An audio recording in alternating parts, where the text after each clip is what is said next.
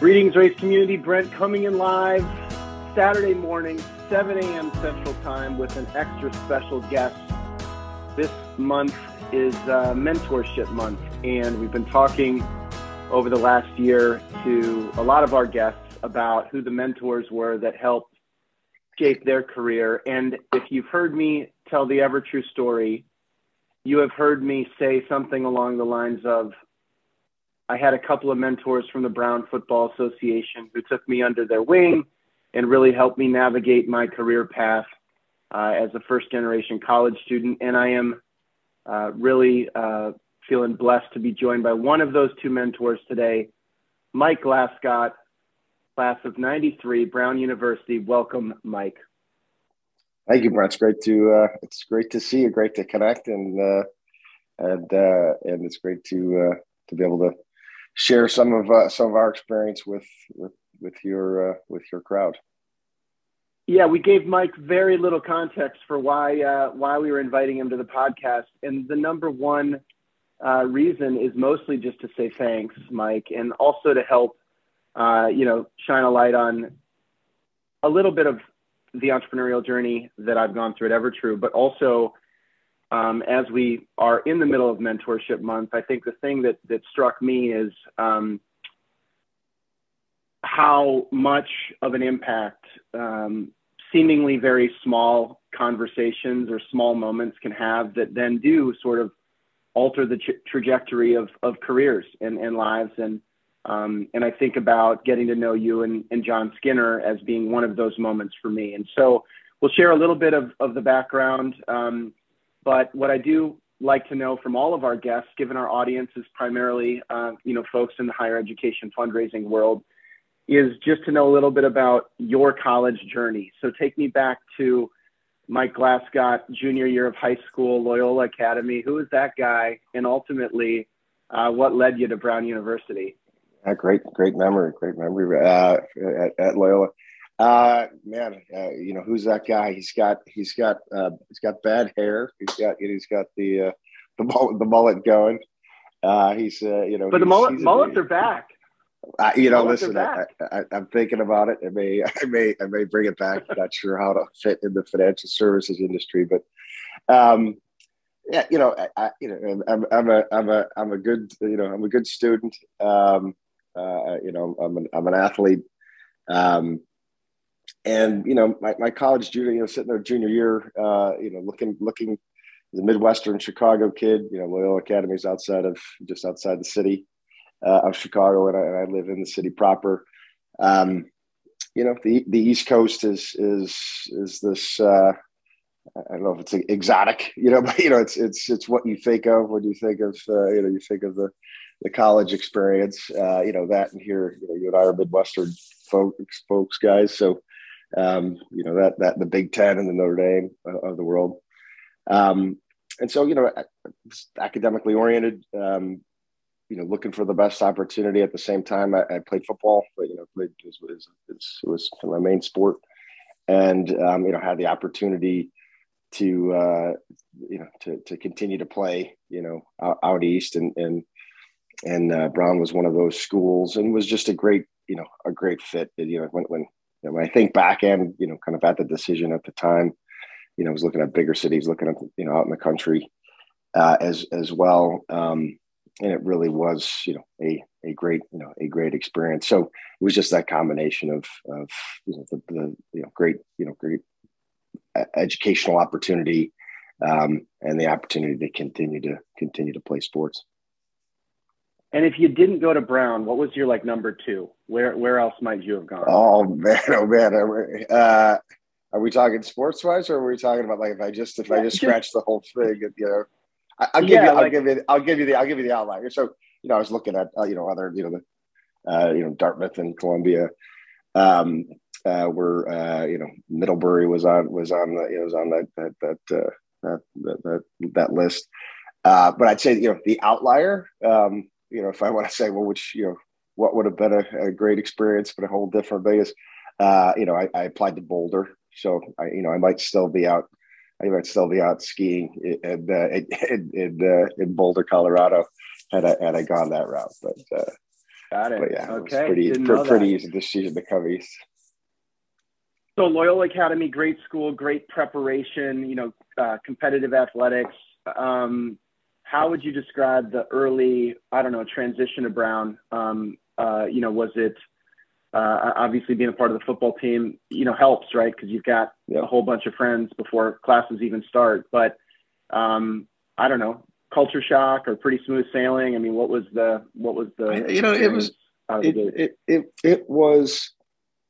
it's all those things that you said. I mean, you do have this, you get there early, you've got a group that you're playing with and, getting to know right away.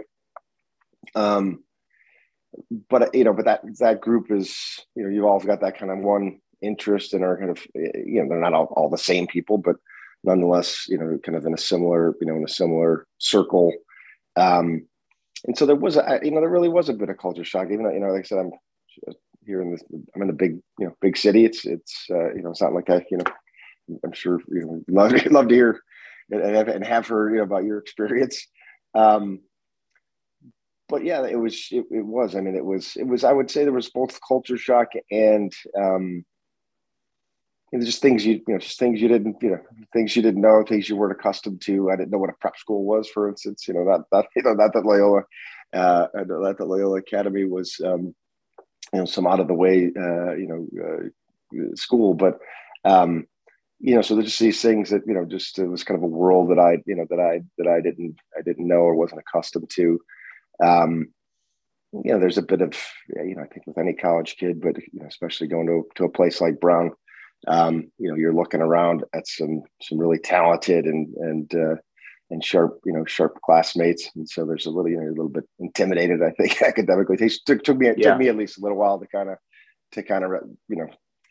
get my feet under me to realize, what this is, there's some outliers. There's some true, crazy geniuses for sure. But, to kind of really jump in. So yeah, there was a bit of an adjustment period. And so, my understanding is pretty dominant football program when you were there, if I'm not mistaken, or I don't know. What was the Let's not go perseverance. What were the lessons learned? Yeah. The lessons learned were that after all these years, unless somebody really knows the program, you could just say you played college football and nobody really, oh really? How was the team? You don't usually go that far. It was a tough period for Brown football, and an offensive powerhouse, but we would, and I was a defensive player, by the way. But we'd give up, 10, 20 more points than we would score. So not a great record. I mean, what are the lessons? I mean, you hear all the time about, the friendships that you came out of that, we did play through some pretty tough circumstances over those 4 years. I mean, it's perseverance. It's attitude, even kind of looking back. I mean, I think that's a big piece of it, kind of what attitude did you bring to, and there was, both kind of as a team and personally some tough days in the program. So I think that's, when I look back at it, if I said, what was the lesson learned? There's friendships gained and lessons learned were just, you control your attitude. I'd say it was always the most enthusiastic on a rainy Providence Wednesday afternoon in November, but I think I did my part. No, it's fine. I mean, I remember getting recruited, and it was the fall of 1999 for me, and I was watching some ESPN show, but Chris Berman came on to basically announce Brown winning, their first Ivy League title since 1976. And this was like, the minute I was getting ready to, go out on my recruiting trip. And so it was like, all right, that pretty much sealed the deal. Chris Berman's talking about it. Like, they're winning championships. This will be easy. And when I got out there, like, we were a very good team. And we were always in every game, competitive except for one. And, however, my junior year, we ended up losing the first 8 games of the season. And I still think we were the best team in the league, but we lost, I don't know, 4 games by a combined 11 points or something like that. And just everything that could go wrong did.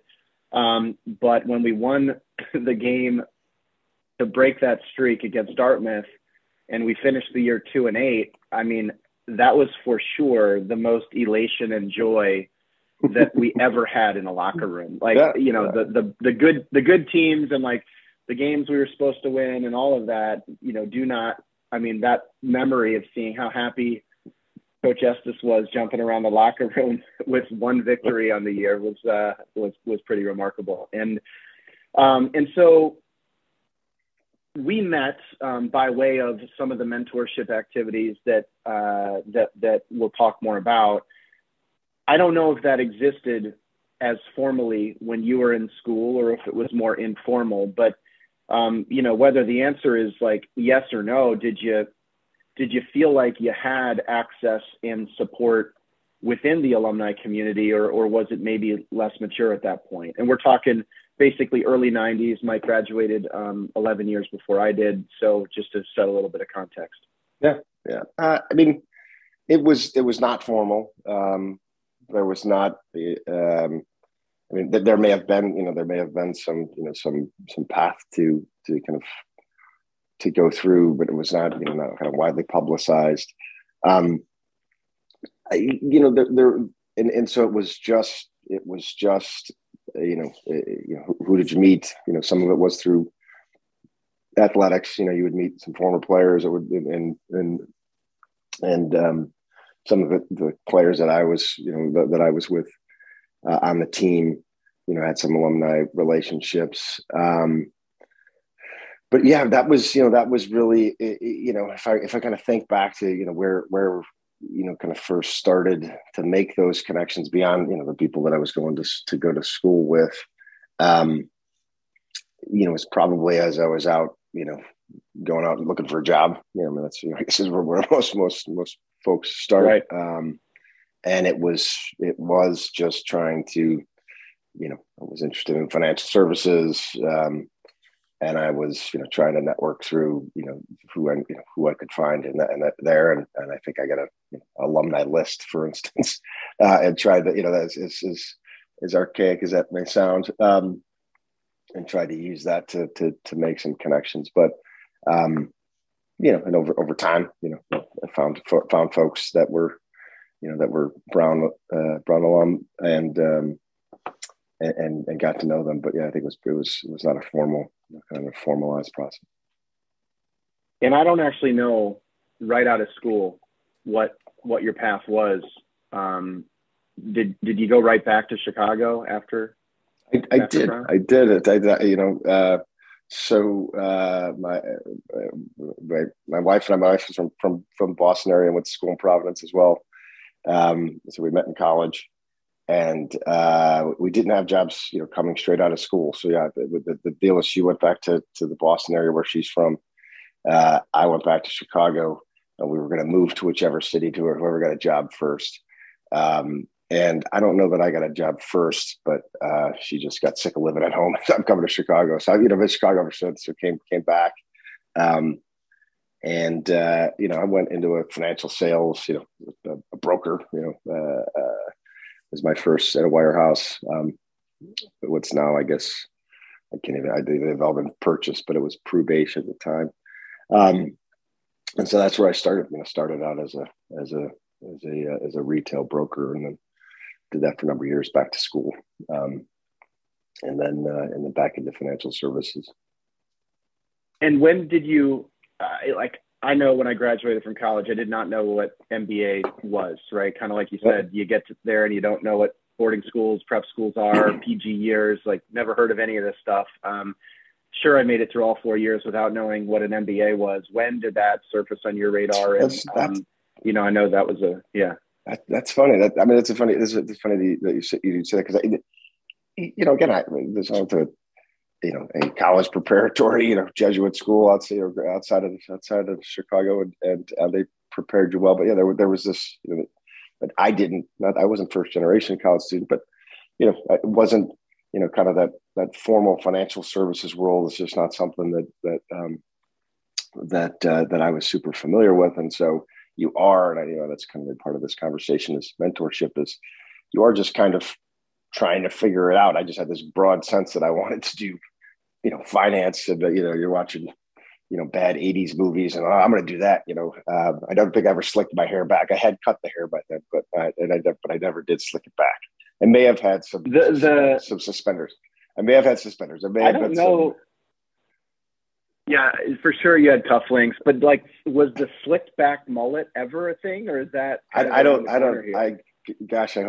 not, but maybe we may have just innovated here. I'm gonna Google slick back mullet while you're telling me the next part of the story. And listen, if that domain name's not taken, please, we're going all in on it.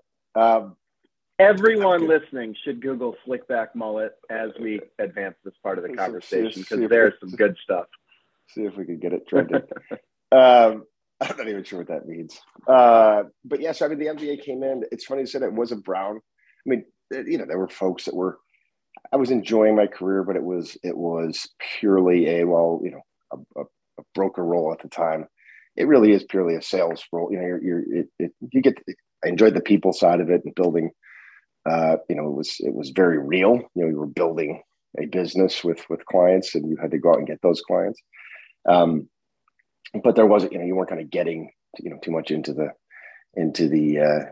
asset management side of things. That wasn't really what, it wasn't very kind of actively engaging that way. So, there was a part of me that was looking for something else. If I think about it, and friends were starting to go, there was this kind of, as you talk to people, what are they doing and where are they going? But this whole kind of path of going, business school and then looking at financial services or consulting, and there's just this kind of path of, and I know yours clearly led to entrepreneurship. It was just not one that was clear to me. But I think it was frankly some of the friends from Brown that were starting to make that choice and talking to them about what that is. I remember actually running into one of them. My family has a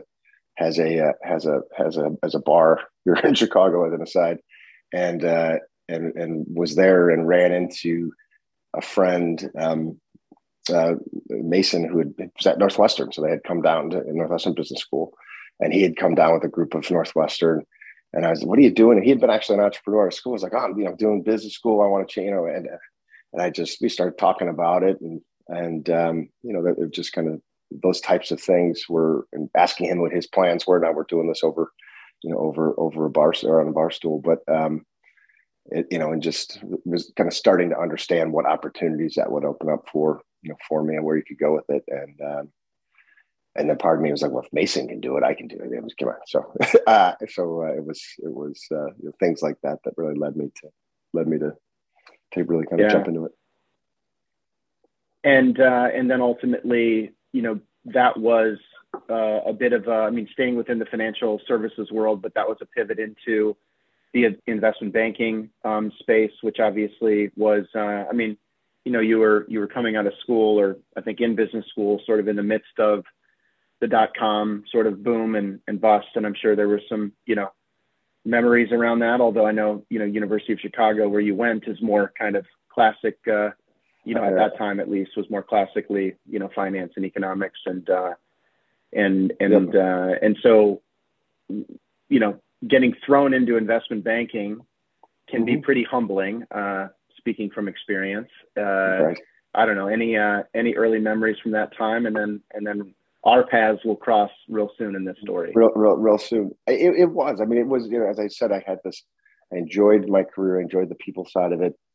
But what I wanted to do was really, joking aside about the movies, I wanted to see how it worked. And to your point, there's no place like, when I say that what it is this,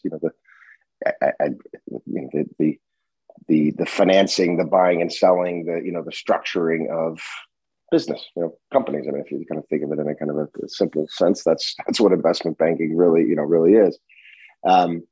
And so it's the finance side clearly of business. And so That's what led me to the University of Chicago. Northwestern's a great place, you know, in the sense that like they're all wonderfully hard to get accepted into. But you know, that was what I wanted to do. You know, Chicago is a great place, and they think about strategy and those things, you know, and to learn about those things. But ultimately, it is it's to some extent a trade school for finance. You know, you're really you're really getting into it. Love that. Enjoyed it. Frankly, the business school experience. Enough where I even thought for a second about continuing and doing more schooling. But you're thrown into investment banking. I looked at some other places, other fields, if you will, consulting, strategy, that kind of thing. But really, it's pretty clear that that's what I wanted to do, and it was humbling. I was, like, as I said, my role beforehand was not, I didn't know any investment bankers. So I didn't really know, before. I knew some now, some of our classmates that have gone off into it, but I hadn't seen that as a career. I hadn't done it, right? So we'll talk about when our paths crossed, but, I coming in as a post MBA associate, you've got analysts that have been doing it. And, there's just, it was humbling. They were sitting down with me, showing me how to run the models and those types of things. When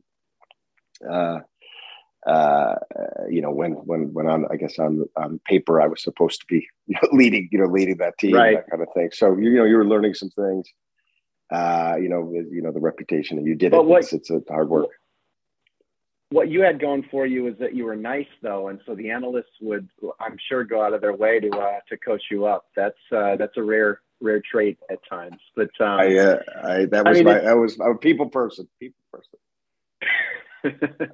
So look, as Mike is settling in at William Blair and Company in the early 2000s, I'm in college. I have no idea what my career paths might be. I think most of grew up in Iowa, first generation college student.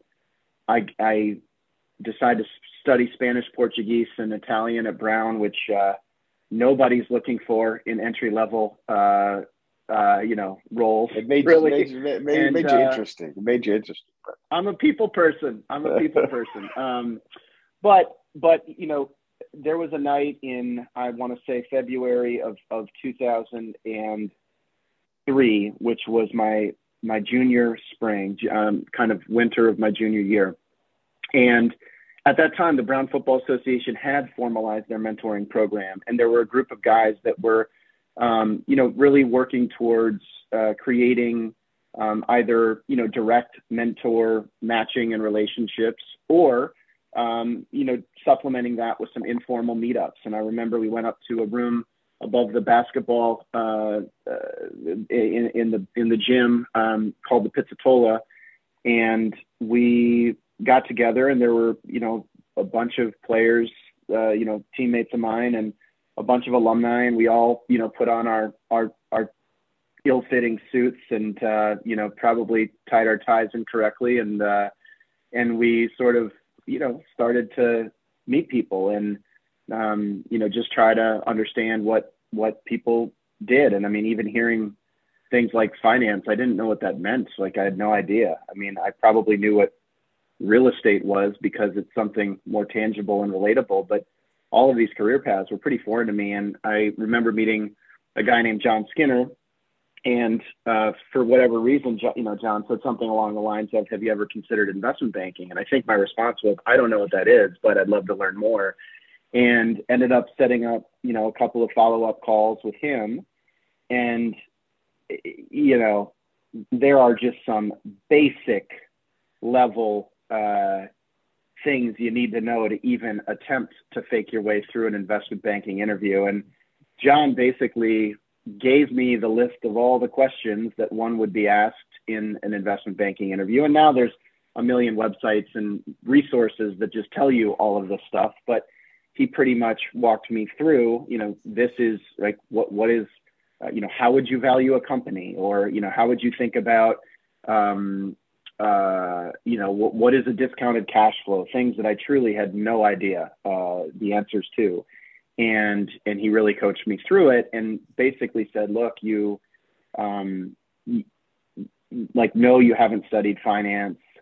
But there, is a portion of every class that most of these investment banks want to recruit of people that come from less traditional backgrounds, where it's not all just people that, graduated from the University of Chicago or went to Notre Dame's, finance undergrad program. And so, once in a while, somebody that speaks Spanish, Portuguese, and Italian can sneak through.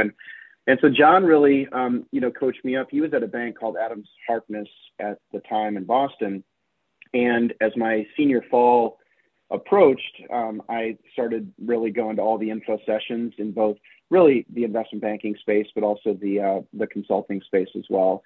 And in doing that, went through the traditional campus recruiting, and all the what are known as bulge bracket banks from Wall Street at the time recruited on campus. And so I went through the sort of official process. And for example, my first time ever in New York City, Mike, I don't know if I've told you this, but it was for my interview at Lehman Brothers in Times Square. So imagine me with that just same, all the way from Iowa, the ill-fitting suit. I see you looking around, looking up at all the big lights. Oh yeah. like you just landed from Iowa. I know you've been on the East Coast for 4 years already, but I prefer to think of you having come straight from Iowa. No, you're right. I effectively was, and I probably bought watches and sunglasses from all the nice people that were offering I hope you kept that really watch. Yeah, I hope you kept that Rolex. That's good that you it's real. And so I just remember literally first time in Times Square, on top of trying to get my mind right for an interview that obviously I was really nervous about, but I went through that experience.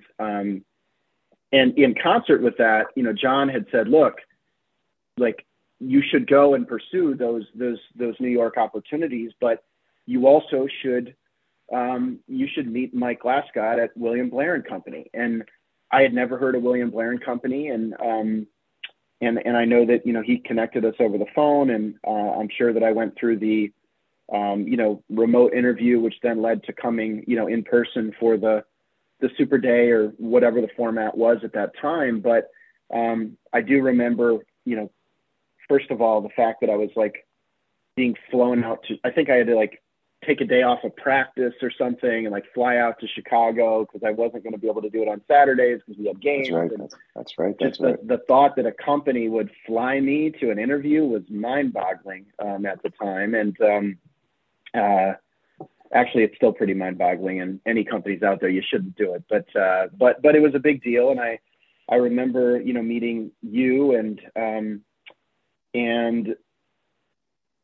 maybe it was just seeing what you wanted to see, but I love Chicago. I was a huge Cubs fan. Yeah, I grew up in Iowa. It was 4 hours away, but everybody just seemed a little bit nicer, a little bit more down to earth, and it seemed a lot more my pace than buying Rolexes and sunglasses on the street before I walked into work at Lehman Brothers every day. And so for whatever reason, I think you were a big part of it, but, there were not a lot of people at Brown that year turning down offers for, from Lehman Brothers to go to William Blair in Chicago. But that was, it was reflective of just kind of feeling comfortable and kind of trusting in, in you and John, and it was just it was an amazing decision that was a little bit contrarian. I mean, Blair is a great firm, but just did not have the reputation, certainly. And I remember getting there and showing up on my first day of work, knowing no one, right? Having no friends from Brown that I was aware of that were in Chicago. And I went to the security desk to get my name badge at William Blair and Company. And there was another guy getting his name badge at the same time named Ahad Khan. And I basically remember looking at him being like, do you want to be my best friend? Because I don't know anyone. And we've become best friends essentially from the security desk at William Blair and Company. And it was just this amazing period of, the blind leading the blind in the analyst program, and some of those ridiculously humbling moments of going through training, especially without any finance background and just totally, faking it till you make it. really trying to lean on those people person skills for sure. But what is, interesting is it was then that I really got involved. I mean, I basically worked a lot, right? I mean, you guys worked us pretty hard, but outside of work, I threw myself into the Brown Club of Chicago. In fact, we would host a couple of game watches at Glascott in Chicago. So anybody listening from the Chicagoland area, you know what we're talking about here. But Glascott is truly an epic, and you don't find a more authentic Irish pub than Glascott's in the United States for sure. But ended up just building more and more relationships by way of the Brown community, and obviously through the William Blair group as well. And that led to, my second job at Madison Dearborn Partners. And then I went to business school at Harvard, and that's where I had the idea for Evertrue. And I'm not going to go into all of that, but I do think what is really interesting is that, and you might not even know all of this, like one night in February, John Skinner basically gives me a little bit of extra attention and offers to be an informal mentor, connects me to you, you become an informal mentor. That leads to my first opportunity professionally in Chicago at William Blair and Company.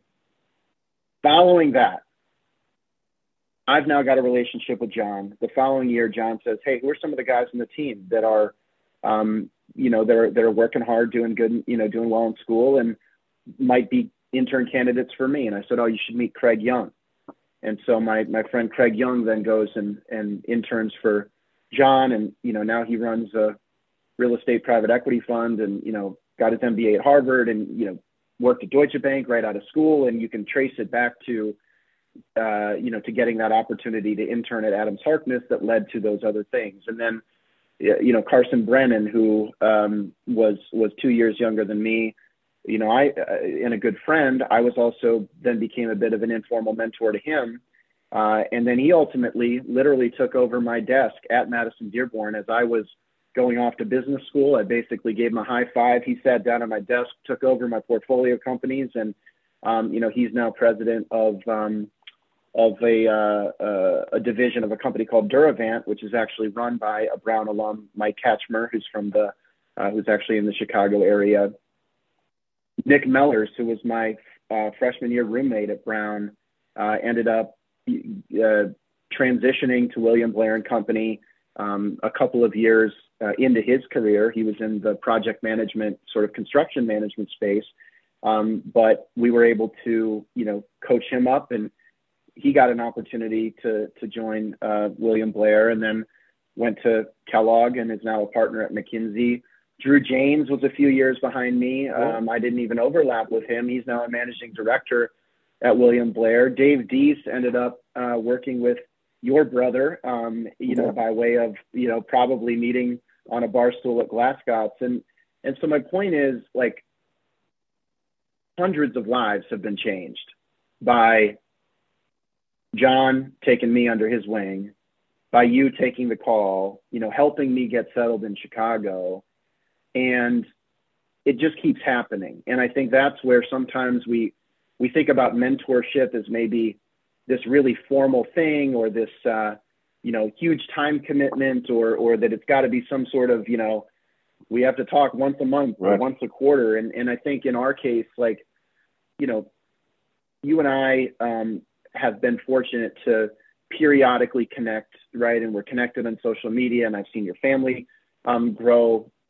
But it's not like you've been my, on my speed dial where, once a month I'm asking you for mentorship. But I think that's where, I get so excited about seeing more and more intersection between alumni relations and the fundraising world with student success, and really being more direct about bridging those relationships, so that what happened for me, which has been life-changing for me, and as I just shared, life-changing for countless other members of the Brown Football Association, in a way that we couldn't even track all of the compounding benefits of this seemingly one, phone call that John took and one phone call that Mike took. And that's where, it's just really remarkable that everybody says it's not what you know, it's who you know, and it's certainly a combination of both. But I think for all the folks listening as fundraising, professionals, being a little bit more intentional about creating just those connections really has a compounding effect. And it's why, I will always give to Brown. And it's not like Brown, made Mike talk to me, but, it created a community that let this good thing happen and has let it compound for others. And so I don't know if you knew all of that, Mike, even in preparing for this. I just was going through and thinking about, how many guys' lives have been impacted. I think I knew. I didn't, but just in works, it was fun to hear where those folks have landed up. Besides Drew, I don't know that I had seen or heard where all those names have gone, which is awesome. It's great, it's great, just it is, and I think just to kind of echo some of the things you just said, but all the things we talked about were just it was about opportunity and a little bit of, how do I say it, kind of enhanced engagement, right? There's a lot of those conversations that happen. There's a lot of, hey, can you talk to this person and that person? And I don't, and again, as a kid who's, kind of didn't come from that world, being plugged into it, you heard that it's not who you know, it's not what you know, it's who you know. But it really now, as we talk about it, and I've thought about it over my career, it's just that it was this opportunity and this ability for whatever reason, or this opportunity to engage a little bit more, was to be able to see things through this kind of lens of this huge network, find the places that you wanted, you want to explore, which you did,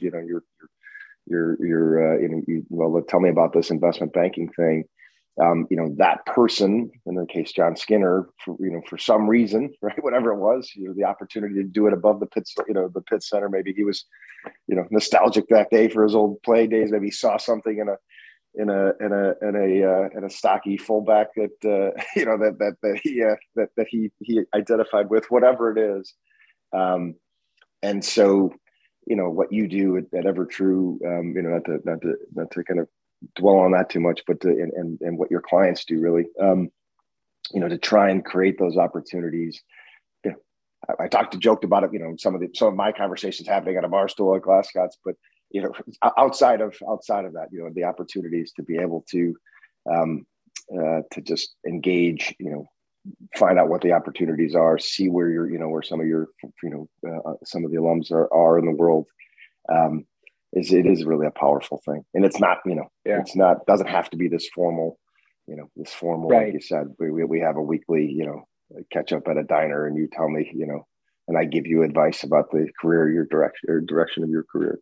And I'm going on and on, but it is cool. No, and I periodically, right, get now have guys reaching out to me from the team and asking for these days a Zoom conversation, and every time I get those emails, I think about you, I think about John, and it's like, yeah, of course I'll take the meeting. And I don't know that, it doesn't mean I'm going to give someone a job or that I'm going to be able to, directly, help them, but it's rare that, I can't at least help them get the next conversation. And then that might lead to the next thing and the next thing. And so, I do try to, follow, in the footsteps that, the example that you guys set. I do want to say, as we conclude here on time, you're a dad, and you just had, my understanding is you've kind of been living through the college search here the other thing I was going to say though, is, I meant to say this. You were 11 years out of college when you were my mentor. I'm now 18 years out of college. You seem so old and wise 11 years out of college. I just got to tell you that. Well, that is that is very crazy. Kind of you to say. How much older I am? Oh man, I am so much older than you were when you were, shaping my career. So that's just kind of crazy. Time flies. It does. Well, now I'm doing the math. I haven't done the math in my head in a while. He was 18. I was 11. Holy cow. Yes. How about that? So tell me just a little bit about, your your recent experience as a family going through the college search process, obviously kind of a ridiculous COVID sort of backdrop, which I'm sure complicated things a bit, but just, what did you learn or what felt different or the same, relative to, thinking about Brown versus skiing in Boulder, in 89. Back in the day. It just, and I think this is a good thing. It makes it a little more, maybe more stressful, but it's just a larger, just from looking through my kids' experience, twins that have gone off, one's at the University of Miami, the other one's at Pomona College out west. It's just such a, just kind of they look at it, as I described mine, what was mine, kind of joking about Boulder, not joking, I did apply, but you just had this universe of where you would think and, where you might go to school. Mine was expanded a bit because of the wonderful opportunity that sports gave me. But, the University of Miami, these, the USC or Pomona College or, Rhodes, I don't want to get, I don't know who our clients are, so I don't go through these names, but just places that were in these, and then you could go on and on and on. And there's just so much choice and quality choice out there, if that makes sense, for kids that fit them in different ways. And so I think, that's a good thing. I think, at least from my experience with the kids, that, they're thinking more broadly than I hear the 10 schools that I can go to in the Midwest, or if I'm lucky enough to make it out east. But I think that's one observation. I think it clearly, but outrageously competitive, and so that as a parent is and for the kids as well, makes it a bit stressful. So you have twins, and one went to Pomona, which has 1,800 students, and the other went to the University of Miami, which has 18,000, and they were about as geographically dispersed as possible. So yes, did you expect that? If you knew the kids, personality wise, you kind of knew, one was small to medium, and the other one was medium to large. But no, from a geography perspective, I did not expect them to be at opposite ends of the country. It was my daughter who's down at Miami, and she is actually the one who led the charge to look at schools in California. So you never know how it's going to play out, but they're both wonderful kids and in great spots and great fits. But yeah, no, I hadn't, had you asked me 4 years before that, I guess, where do you think figure they'd, be closer to one another, but the work, just the way it worked out. Well, for whatever it's worth, Mike, we do have great relationships at both Pomona College and the University of Miami. Well, and that's good. That's good. They ever want to do an informational interview in the advancement shop, you know who to call. Oh, nice! I love it. I love that. I knew this would be helpful. Yeah, I've got to get them in practice. They need to, they're just their first year, but they need to get gainfully employed, get off the Glascott payroll, as they say. As we talk a lot about, right, fundraising. Good fundraising is it's sales. It's good sales, right? You gotta, find your prospect. You gotta engage the prospect. Find out what matters to them, and sell the mission. So I love it. And well, look, I've taken a good chunk of your Saturday morning here. It is I can't imagine if we're going to get up early on a Saturday, it's really fun to reconnect in this way, Mike. And mostly the whole point, with January being mentorship month, we've asked, as I said, all of our guests who their mentors are, and sometimes people have asked me the same question. And so I'm glad that we've been able to give everybody a small window into our relationship. But I think the main takeaway is just like what mentorship means. It doesn't need to be formal. It doesn't mean, need to be the monthly meetup at the diner. It can be, but just that little nudge, that one introduction, responding to that one email instead of not, can really make a huge impact. And you've done that for me. And I just wanted to say thank you. No, it's wonderful to catch up. It's awesome, and I'm glad that we had those conversations. It was awesome to work with you, and it really has been cool to see, not to just pump you up, but to see how that played out. To see as you talked about some of those connections, both socially and professionally, to see where you've gone, to see the other Brown folks that had come into Chicago in those early days. It really is a cool, it's been fun to watch. So I appreciate the opportunity to chat. It's awesome to catch up. And if my math serves me, we'll be at least meeting up at your 30th Brown reunion next year.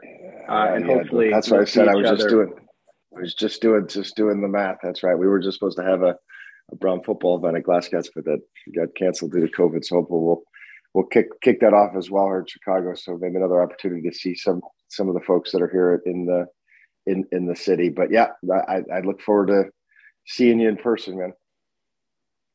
Love it, Mike. All right, thank you so much. And with that, I'll end today's episode. Mike Grenna with my mentor, Mike Glascott, signing off. Take care, everybody.